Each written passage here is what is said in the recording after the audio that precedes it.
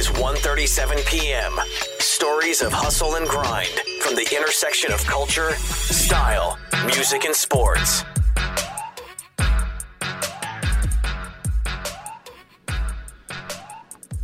What's up, everybody? Appreciate you taking the time to listen to another episode of Huh? In this conversation, I sat down with Yat Siu. Yat Siu is the co-founder of Animoca Brands. And Animoca Brands is a game company that plays big in the blockchain and NFT space, big in mobile-first gaming. And we had a fun conversation, all things Web 3.0. Yat was the founder and CEO of Outblaze, which was a massive early internet company. And so he's really pushing the limits on new games, new technologies in the space. We talked a bit about working with existing IP versus creating new IP. Animoca Brands just announced and rolled out a product, a new NFT collectible with the Olympics, which is about as iconic as IP as it comes.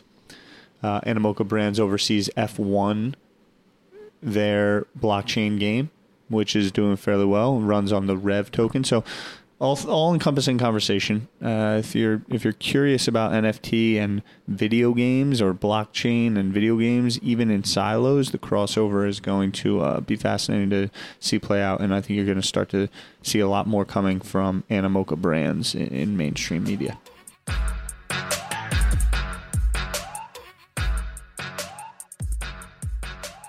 It is a pleasure to be sitting here with you as I was kind of over the weekend, putting some preparation together of, hey, questions here, there, everywhere. Obviously, Web 3.0 and the term NFT and blockchain is like so all encompassing and so very much rabbit hole. It felt the same way as I was going down your history and the Plinko board of Animoca Brands and Enway and everything. And so that's kind of how I like to roll. Is just let's throw the dice out on the table and see what happens. The first thing I wanted to pick your brain about is obviously you saw great success in, creating businesses around Web 2.0. What are the main things that you learned and took away from Web 2.0 as you now kind of enter and push the fold in new age Web 3.0?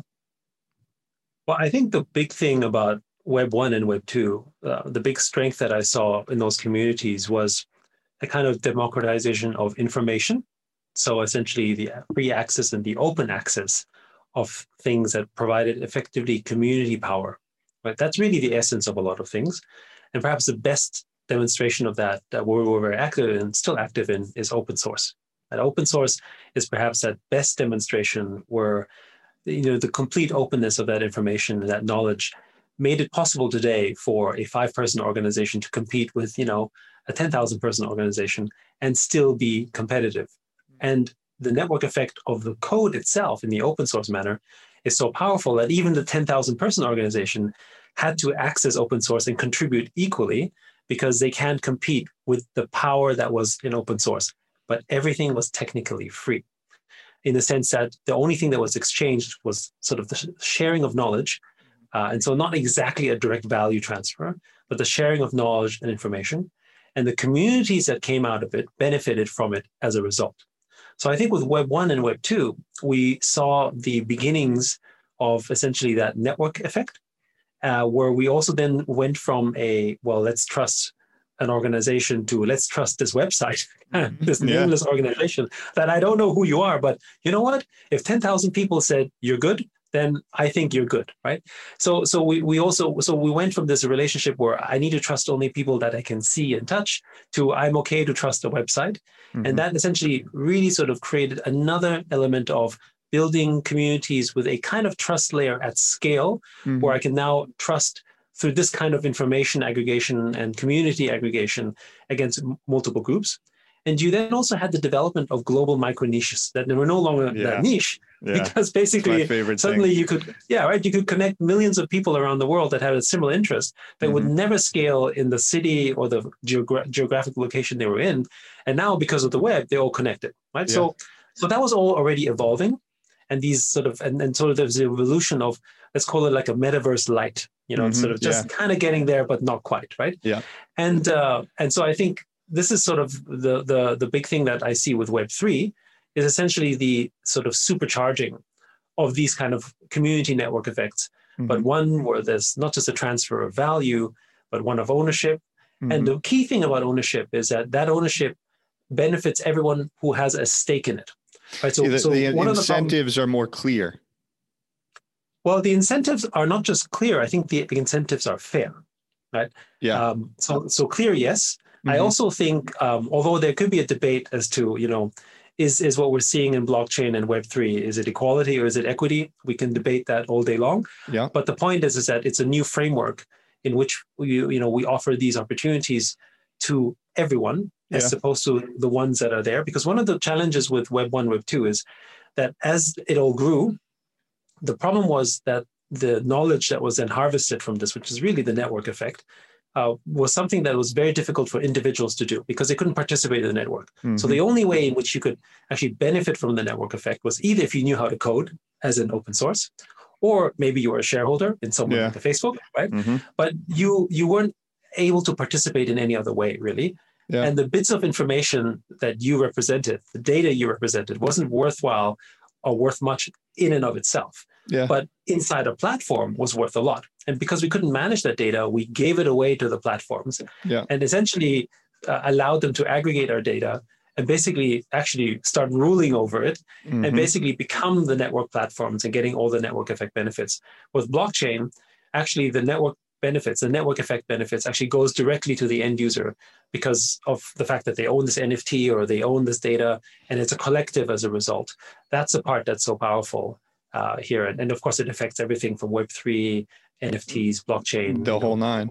It's something that has been on my mind a lot, and it is a kind of deeper thought or question, but is this notion of, is capitalism, or coming from someone that's grown up in the US and more so in New York City, which can very much be like bubble land of the world, but this notion of how does capitalism get integrated into Web 3.0 in a way that can be still beneficial for all, right? I think about Epic Games taking Apple to court for being a closed garden. Yet I don't have the ability to create my own skins and sell them, on Fortnite or the marketplace. I think about Activision Blizzard and loot boxes in Warzone. It is only a matter of time, in my opinion, before those are all digital assets. But what does that transition process look like for these AAA studios? I'm not sure. I'm very fascinated to see it play out, because on one hand, is it the utmost benefit to the shareholders, which is kind of the CEO and the company's job, to make this transition? And how does it happen in a way that isn't like very much ripping the Band-Aid off? Well, I mean, first of all, I think what you have, as we have seen in history, but certainly with those game companies, you have an innovator's dilemma, which is they're making good money, right? There's nothing broken about their business model, right? Billions and billions of dollars. Ultimate team for EA Sports. Exactly, right? So why would you change that? And it would be, frankly, probably quite irresponsible for you to just do that. But we've seen this before, right? If you just go back even just like 10 odd years or so, when the birth of mobile games really came about, which is where we started getting very active in the gaming space through mobile gaming, it was the same thing. None of the big guys were doing anything. And the idea that you would do free to play and that you would be charging, 99 cents to $1.99 for an app download when you used to be paying $40, $50 for each for each software was kind of a silly idea, right? And so why would you do that? And of course, we all know today it created more of an access of a market, more users and everything. But of course, at that point in time, none of the big guys were doing it, which is, how new players got into the space. And essentially because they became so big, they forced the large players to enter out of a necessity. And then they became very acquisitive. They started acquisitions. And, Activision really didn't get into the space until they acquired King.com for, I think it was $6 billion, right? Yeah. And Tencent basically sort of getting heavy with Supercell, right? When they acquired control of that. And, all of the major companies out there basically acquired their way into it. But of course, also companies that were not big 10 years ago became very large as independent mobile games operators. And so that, I think, will happen exactly the same with this sort of the blockchain gaming space as well, as sort of the Web3 gaming space, because while there will be the large players who are looking on the sidelines wondering, okay, maybe we should go, maybe we shouldn't go, what should we do here? The smaller players do not have the same burden, right? They can basically go in, innovate and go fast. Go fast, break things, make mistakes, do all the kind of things that the large players cannot. And then at that point, you'll have the same thing, which is a bunch of them will be really successful and they'll become, and exactly. But then there'll be a bunch of them that are maybe not quite as successful, but they've got all the intellectual know-how, they've got stuff, and they might get gobbled up by sort of the large corporations as they play catch up. So I think right now we're not at the consolidation phase, we're still at the growth phase. And there's also only a very small number of companies that actually know how to do this well, because it kind of hit a little bit like sort of this sort of crash in terms of, oh my goodness, we all want to do stuff in NFTs. Right? Boom. And then the people that are staying throughout. That's right. And so they've moved so fast that that people sort of aren't really quite sure. And so as a result, we still don't have a large number of, let's call it, credible companies building this space. It's also why there's been a bit of a valuation squeeze in terms of the companies that are doing a good job, because where else are you going to invest in for the time being? That will all equal out over time. But for the time being, we're at this point, and it's a bit of a race. So I think we're seeing all of the same patterns that we've seen historically, even with Web 1, right? If you think about sort of, the early days of the, .com boom and then bust, right? You're seeing the same type of cycles. Of course, don't believe it. It's still to this day, people have written off the internet because of the .com boom. That's right. Something that is, as we talk through this, and intellectual property with the blockchain more than ever, I think, is in the forefront of understanding and conversations. How does someone like yourself, how does someone like Animoca Brands, how do you make the decisions of, okay, new IP creation, new games, versus like what you're doing right now with Enway and working with the Olympics? How do you make those kind of decisions, overall as a business of, hey, investing, building community around new IP, and taking this technology and understanding and going out and working with, esteemed partners like the Olympics, which, obviously one of the most, famed and held on a pedestal brands in human history. Right. Well, so first of all, one of the things in the way we built Animoca Brands is a little bit sort of based on sort of the history of, our own experiences, right? And so, I started off very early with the internet in Hong Kong. I built one of Hong Kong's first internet service providers in the early 90s, 93, cloud computing business in 98, which wasn't called cloud, it was called ASP, email business, and then later mobile games business. So all of these collections of experiences sort of kind of built up to what Animoca Brands became today, as a sort of set of experiences that I've witnessed in the past. And one of the models was that in the late 90s, when we were building Outblaze, which ended up becoming a large email service provider ultimately, we were participants, right? We saw the internet, we saw all the changes, and sort of we were swimming in the stream with them. We're like, okay, fine, great, we all go do stuff, and this is going to be wonderful. And so we just jumped in the pool with everyone else and swam along and built stuff, and it was awesome. But of course, back then, I was much younger, less experienced, and some of the things that happened afterwards was not what I wanted to see, right? Because we all were building, everyone building in the 90s were generally hoping for this incredible open internet that was kind of a little bit chaotic and free and wonderful. And then suddenly it became platformed and controlled and all that stuff that we don't want to see, right? But that's the result of us swimming in the pool and not being able to really direct it because, frankly, we lacked power, right? I think. And much of that power sort of was in the hands of money that basically designed business models that wanted to have walled gardens because they wanted to benefit solely from the network effect that was generated from there. Correct. So we decided that for Animoca, we would take that experience differently for a couple of reasons. One, we're a little bit wiser, we hope. Two, we had a little bit more money back then. And three, as a result, that maybe we could play a role in which we would be able to not just swim along with everyone, but maybe even help sort of shape it a little bit, which is one of the reasons why as Animoca, we ended up making so many investments in the space. We're not a VC, so we don't have a fund. It's all out of balance sheet. But we've done over 65 investments. in the non-fungible token space. Many of the companies that you will probably have heard of, whether it's like, OpenSea or Dapper Labs, Wax, or those guys. But we invested in them from 2018 and then 2019, and very while early. Also building certain products on, like you mentioned, same balance sheet that one might find competitive at times, or maybe not be able to pinpoint why you would have a team building out something and then go and invest in another team that might have a similar makeup, right, to what you're doing. The reason, but I understand. And the reason we did that is because we don't think it's a winner takes all scenario. And if you accept that this is a world where a setup with, if you think blockchain and the whole network effect of owning your own stuff on the chain can allow for that, then you can actually build something together while you also fund others, because it will just grow the ecosystem as a whole. Right? Yeah. We talk a lot about in Gary's world of, to build a great building, you don't have to knock down other buildings. It's actually probably looks better next to other buildings. Yeah. That's right.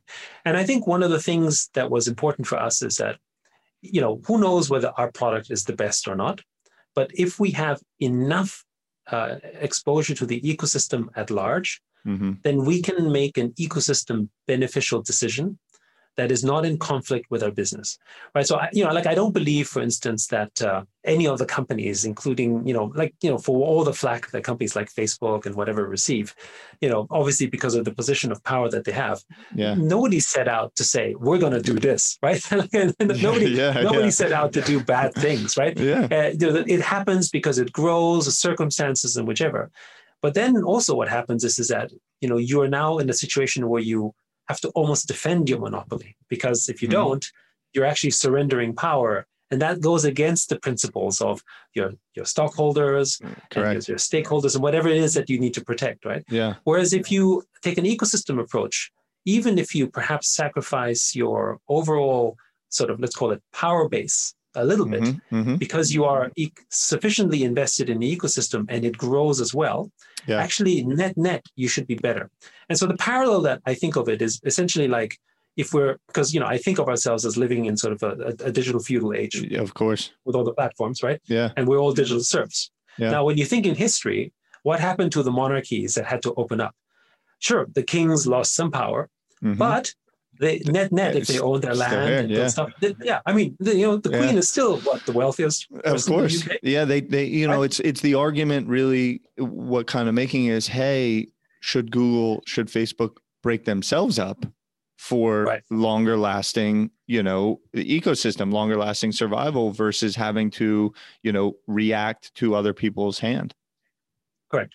And also, as a result, as we know historically, and that's the whole idea originally about antitrust, is that if monopolies get too large, then they will start inadvertently creating practices that want to hurt competition because it hurts them. Right? Yeah. And so, so the idea here being that in order to avoid a situation where we might be there, and I'm not saying that we want, we may become this sort of great, powerful company that then ends up trying to control stuff. Not at all. Yep. The design of the sort of investment portfolio and the very diverse way of doing it was intended to be this way. Also, it allows us to make decisions on products that don't have to be exclusive to mandate sort of, you must work with us, or you must do this, or you must do that, which would be normally a typical, call it strategic investment, right? The strategic investment is you work together, and by the way, boom, you got to promote our products, right?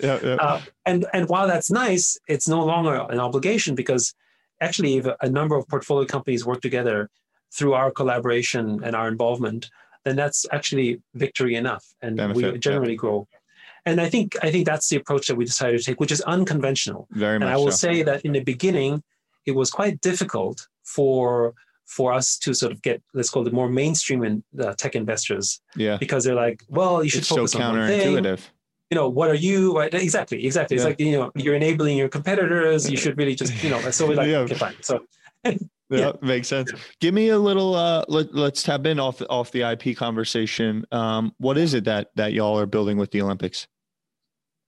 So we have the exclusive rights for Olympic non-fungible tokens, which are like the pins, medallions, and so on. And that's a long multi-year license, which is being launched on Which Play. Olympic pins in general are a very collector's item. Yes, correct. Very collector's item.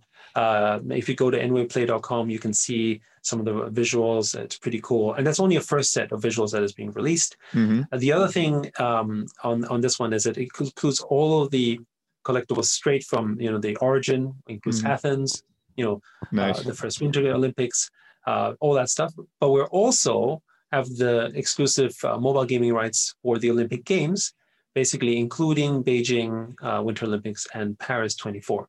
Nice. So the team is busy at work making a very cool mobile game, which will then also incorporate some of the use of these non-fungible tokens inside the game system.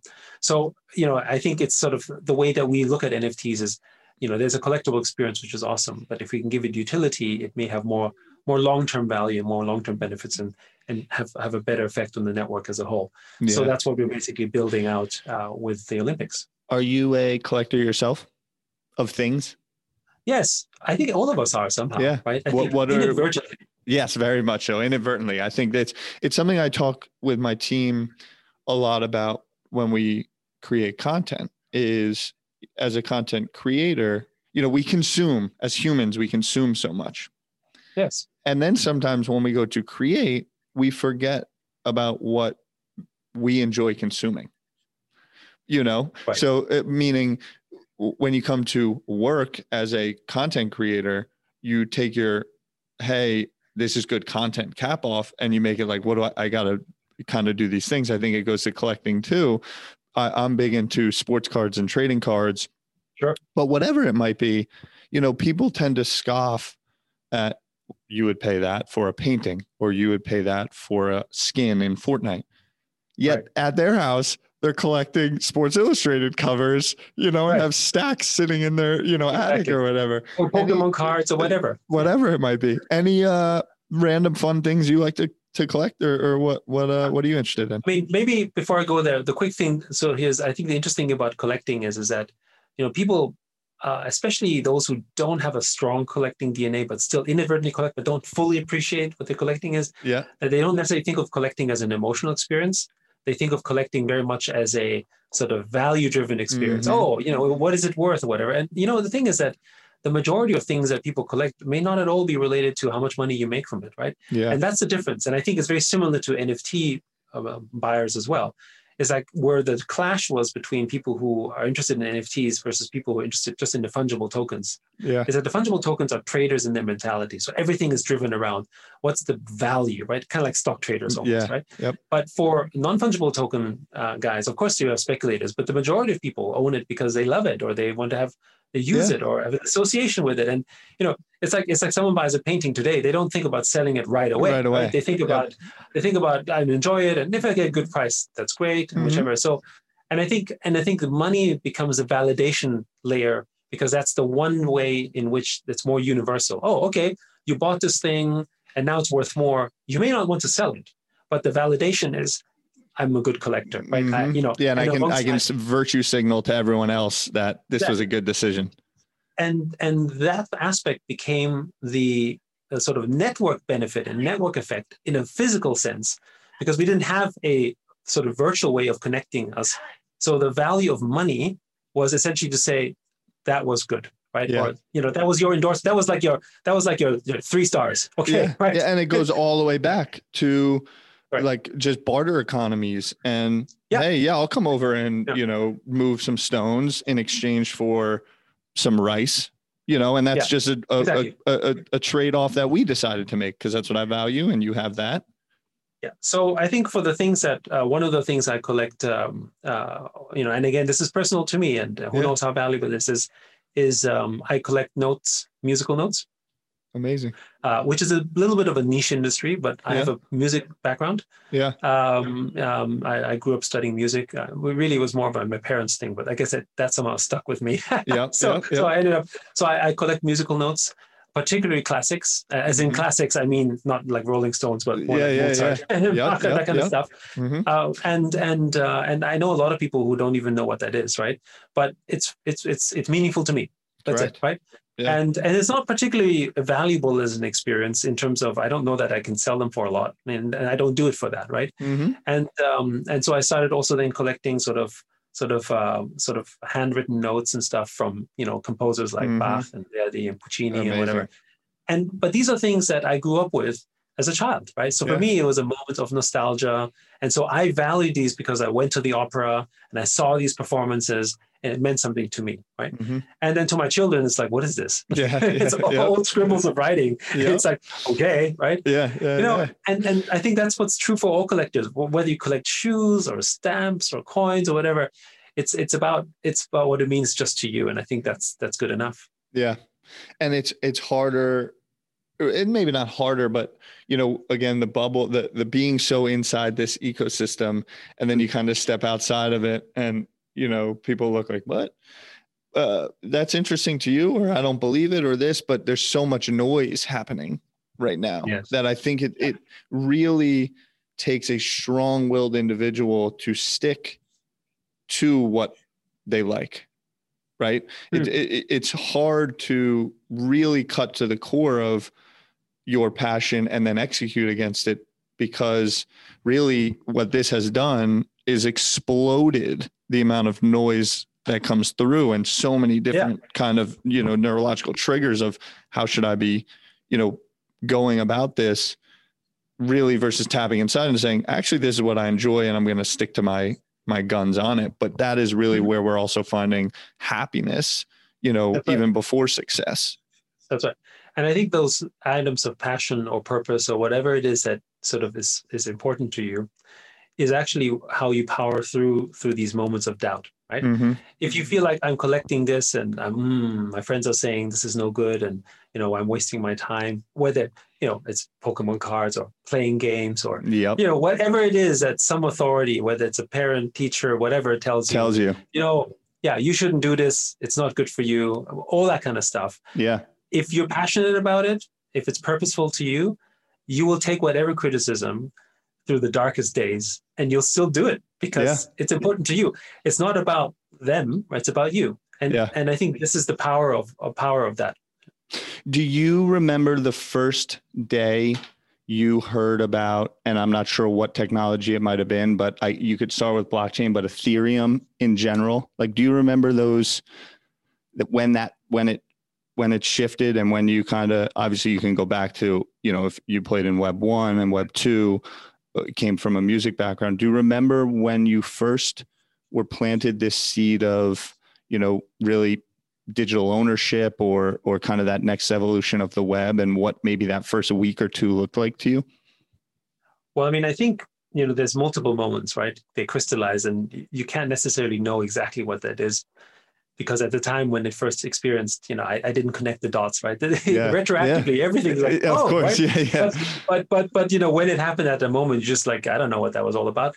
But I think there were two, I would say from my childhood, there were two major events. This was in the 80s that sort of gave me a perspective. And I think it crystallized obviously over time, right? But it gave me that initial perspective. The first one is, so I got into technology because I ended up as a kid writing software, MIDI software on Atari, and because I had the MIDI plugs, so I was able to do something. And I grew up in Vienna, in Austria, and so I was surrounded with people. Amazing place for music, far more gifted than I was, and so I, frankly speaking, couldn't really compete with them in terms of sort of general musical talents. So I used a computer to cheat. And I basically, and I guess today people will say that's smart, but back then it was definitely cheating.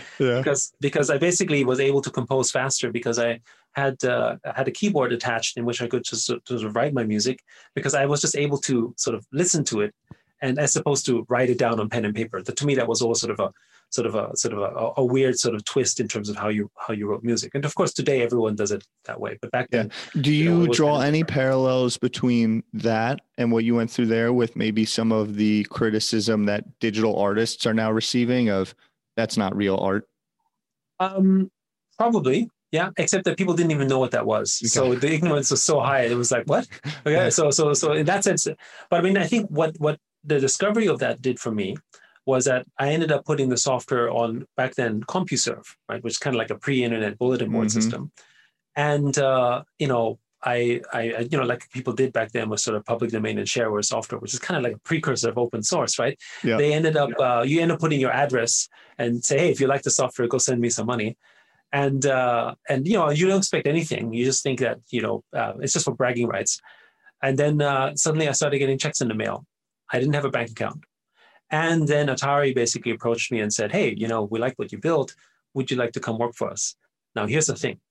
I was, even though German is my mother tongue, I grew up in Austria. As a, Chinese person living in Austria in the 80s, I was definitely an anomaly. Right? Yeah. I would say, right? Yeah. And, Speaking German.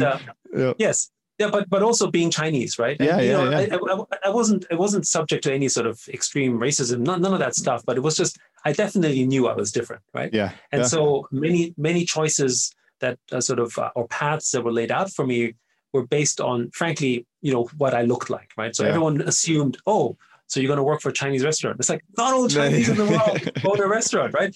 But that was a stereotype of the 80s because every Chinese person who was outside likely had a restaurant. So that was the assumption, right? You were stereotyped. Mm-hmm. And for me, it was this interesting discovery that actually, because of this sort of technology layer and communication, it didn't matter who you were, what you looked like, or even how old you were. And you could actually be doing all this wonderful stuff, which led me into technology. Yeah. And so that was a first discovery in terms of what that sort of network power was. So that was the first one. And I think the second one was, when I got to the US, I started really getting heavily engaged with multi-user dungeons, MUDs, right? And I bought my very first sword in a MUD called, I think it was called Perilous Realms. I mean, it was all text-based, right? Nothing special. Yeah. And I just needed to compete in something and I just couldn't. And I ended up buying a rare sword from some person, and I literally mailed him like, $10 or $20, I forgot, right? And then later on, we met in some seedy bar in the mud. Exactly, he basically passed me his sword, right? That was my first purchase of a virtual item, and I definitely felt I owned it, right? It wasn't a case of, I'm renting something or whatever, and there was actually the interesting thing is that way back when. In the late 80s, early 90s, they were all talking about this as ownership, right? Oh, you bought this, you owned it. And maybe we should talk about like the message boards and the bulletin board systems were full of conversations around, should there be an exchange? And I think Avalon even sort of actually had an item exchange, so actually all these ideas that today were like, wow, this is amazing, actually already really began in sort of the early quasi pre-internet days. For gaming, in general, and obviously in the mainstream media or consumers' eyes, this age of gaming that's happened over the last 2 years, right? Coming to the forefront and gaming explosion and streaming. And I think what Fortnite did so much of, I'm fascinated by blockchain technology and NFT stuff. I saw it really happen in gaming around this Pokemon 25th anniversary, this, the cards coming back and everything. The subconscious understanding of digital ownership is so deep. And and why I'm very passionate about the education around it too, because I think it's going to click, and there's just this point that's going to come where people are going to push back on, Ultimate Team is a $1.4 billion, $1.5 billion business. And I think largely the players don't know that there's an actual alternative. Right. Yes, absolutely. I think one of the things right now is that, the gaming ultimately, I mean, most of the world is gaming, right? Yeah. Everything, right? Game theory and everything. Yeah. And what's interesting now is that particularly when it comes to sort of online games or just mobile games or whatever gaming systems we're using, has already opened up our first pathway into the metaverse. Mm-hmm. Because after all, when we go into a game, why are we going into a game? Mm-hmm. We're not going into a game just because we're having individual fun. It's not just like watching Netflix. We're actually going in the game because we're hanging out with friends. Yeah. We're playing together. Yeah. We're competing. We're making new friends. We're getting to know each other. And these social constructs is what we used to do when we went to the soccer field or we played basketball or whichever. Mm-hmm. And, how do we gain interaction and understand, is he a good guy? Is he someone I'd like to hang out with? Is this someone I want to understand? Does he cheat? Is he fair play? All these things, right? Yeah, totally. And actually online games have become that platform. And it's kind of like let's call it the 0.5 version of that metaverse. And in fact, I think I remember back in the early days of World of Warcraft, some groups of people were thinking, you know what? These people have real leadership skills, right? If you basically are sort of doing a raid, organizing, 10, 20, 30 people from all over the world. That person who's running the raid actually is maybe not a CEO or a business leader. Yeah. He could be, the janitor from next door, but that portrays incredible leadership skills when it comes to games. Maybe that's another way of unearthing unlocked potential that was just not possible because in the physical world had restraints, whether it's social, political, geographical, whatever, right? Totally. In the virtual sense, you can live whatever you want. And I think now, this is where I think it's so important now, is that as time went on, it's arguable that the digital you is perhaps maybe more important than your physical you. Something I'm fascinated by is how are digital rights going to play out? Can you be two, avatars or have two personas, with protections, whatever those might look like online? Yeah. I'm realizing that I'm signed in under the wrong Zoom account. So it might cut us off in 2 minutes, 45 seconds. Before we get close, I want to talk to you about one thing that I brought up the other day.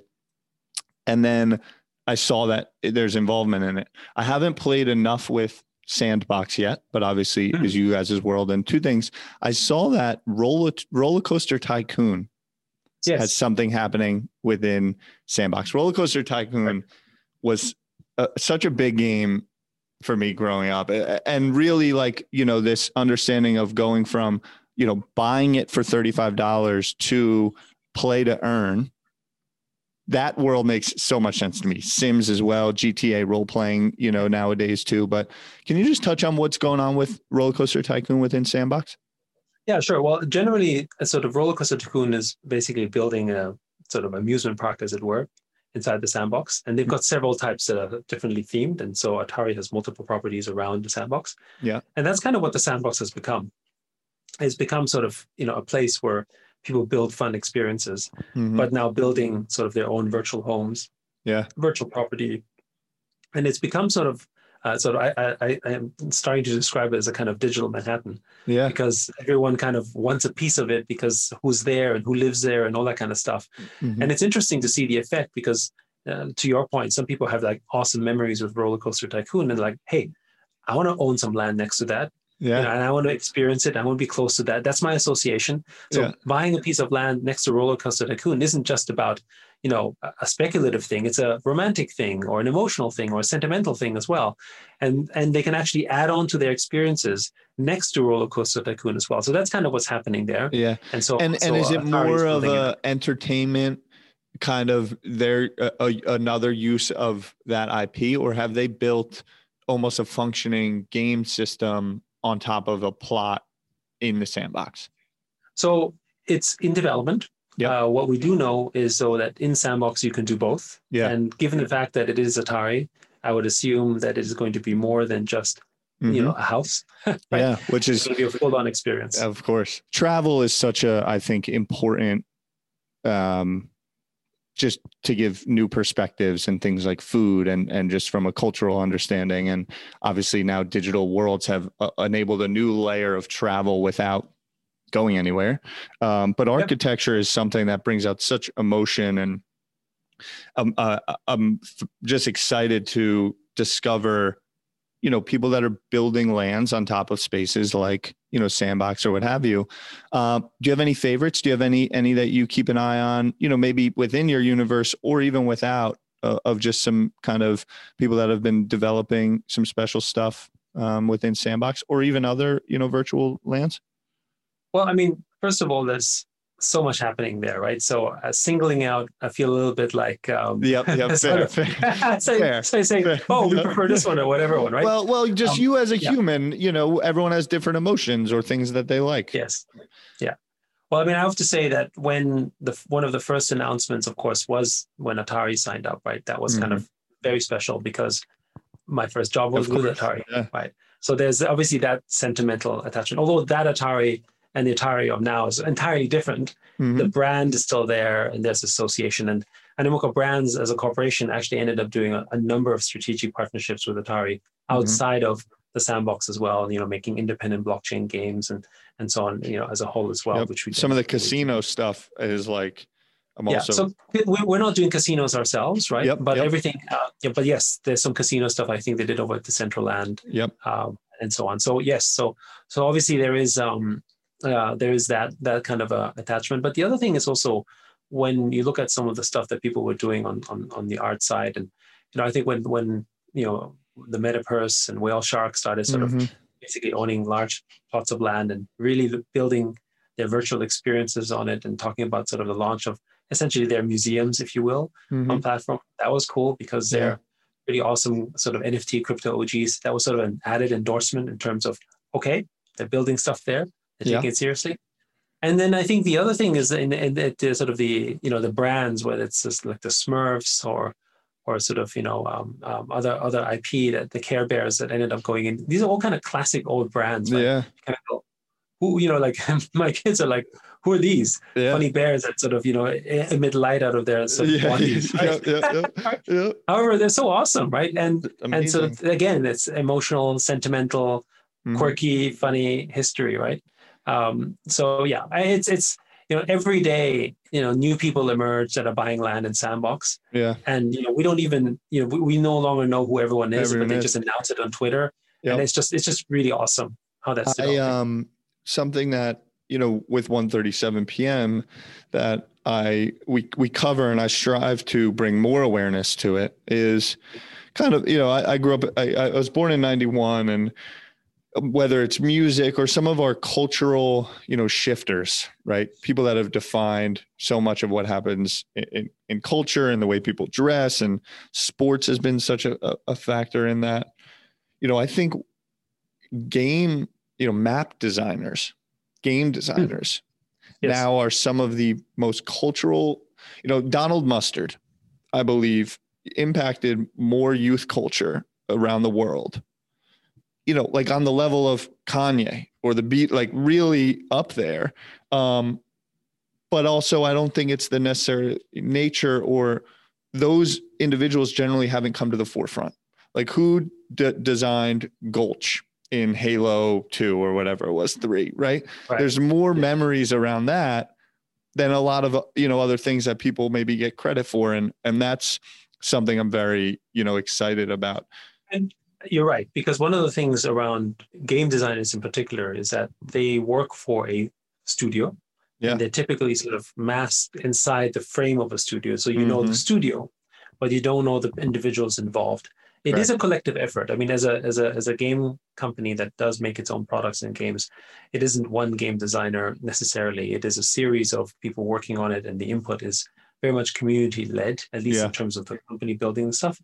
But there are some people who have this kind of status, at least in the gaming world, whether it's like Sid Meier or Peter Molyneux, right? Or like, people like that who have also defined, generations in incredible ways through their ideas. Yeah. And they're thinking very big, but sometimes they thought larger than the actual technology was able to deliver, right? They're sort of already in the future and then really desperately trying to make it work with the technology on hand. And it just didn't quite work out the way they wanted to, but sort of, seeing the future as it were. And I think the people making games, after all, kind of had an eye of the future. They are the storytellers, right? They are the book authors of this generation, right? So they tell it through this medium, and we live through that, and we expect that. And now there is gamer lore, there's gamer culture, there's sort of things that we do, that might be alien for people who are not in games, but everyone understands the expressions, what happens, right? I mean, like I mean, when people talk about sort of, that was a sweaty game. Yeah. Right? Yeah. What is he? Like, totally. What is he talking about? Did you actually have sweat? Like, are you like, did you work out? Like, why is it sweaty? Right. And then you start to see it bleed into other, culture. Like I'm seeing it in sports and this mesh of these cultures. That's right. Exactly. And it goes in as well. Right. Exactly. And so it bleeds into everything, because at the end of the day, most of the world is playing games. Yeah. And, if you think about sort of where they're spending a lot of their time, especially with the COVID situation where gaming has just accelerated, that entire sort of experience and that entire sort of virtual being in games has become perhaps the dominant form of social engagement, at least for the time being. Yeah. And I don't think it's temporary anymore, right? COVID just pushed forward what I think was an inevitable agenda, but Correct. now basically just accelerated it so fast forward. And people are finding, actually, I kind of like this. I don't need to necessarily sort of go out. And I think the big thing that's changed is, one of the big things that's changed is that, of course, the world is full of very different personalities, but was very extrovert oriented just because of the nature of, being social, being connected, and so on. Mm-hmm. And with COVID, actually, it brought to the forefront people who were much more introverted in nature, in a sort of, I guess, I would say, not that they're celebrities per se, but more comfortable in the way that they are acting, because they can have their close circles, but they can still be connected, at their time, at their leisure, as opposed to the social engagement. It's no longer like, okay, you got to hang out, at a bar, or at a physical place. You can hang out entirely virtual, and run businesses and have real relationships. For sure. But one thing, and even designers, avatars, and when I see Apple rolls out iOS 15 and on the front page of apple.com is all emojis, Supreme or Kith or Nike for that matter, they're all going to have large businesses creating these digital outfits. Absolutely. Very and much the metaverses will incorporate them and take advantage of them and use them. And I think this is what's incredible. I mean, already on a micro scale, right? Whether this is even with our own F1 Delta Time or with Axie Infinity or whichever, right? Yeah. People are making real money, real income. Yeah. I saw with Gabby, you were going back. I've been paying attention to them with Yield Guide and F1 also, before we jump off, what a explosion. Obviously Netflix and so many factors come into play, but the growth of F1 here in the States, even in the last 8 months, can't be understated.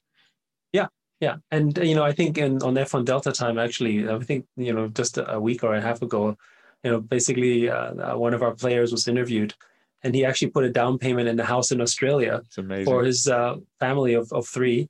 To from his income that he made playing F1 Delta Time. I mean, like these are stories that are sort of futuristic, but it's here right now. And it's it goes back to what we talked about very early on, which something I love to say is like niche is dead. There is no more niche. Right. You can be interested in the smallest things in the world and find these communities and another. And I feel like we could talk for hours, but we'll find a way to wrap it up. But just the digital nations or internet states, community wise, it's just another very fascinating emergence of, what do you tie your identity to? And it can very much be, hey, I'm part of a community. Where's the community? Online, Discord server or this or that, hanging out with my friends tonight. Where? Online. Right.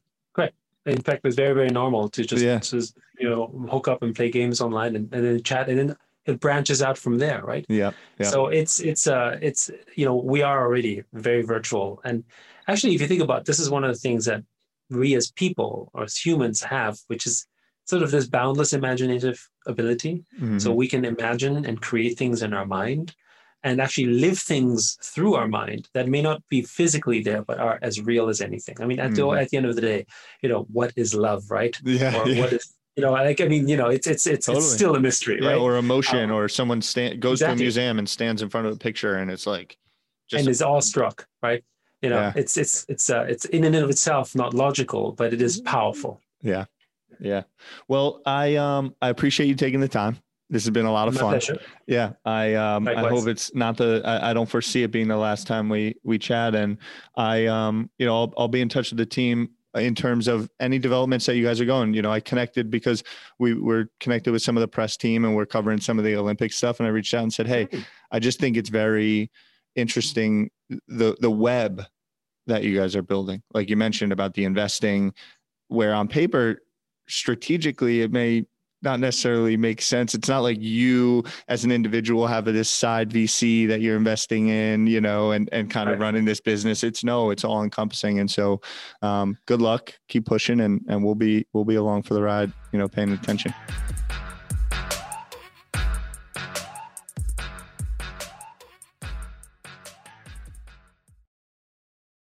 if you made it this far, I appreciate you again. I told you I appreciate you at the beginning, but I appreciate you again.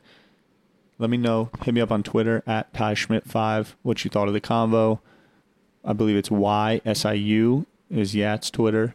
And if you're like me, F1 has exploded in interest, and I'm excited to see what keeps happening there. Talk soon.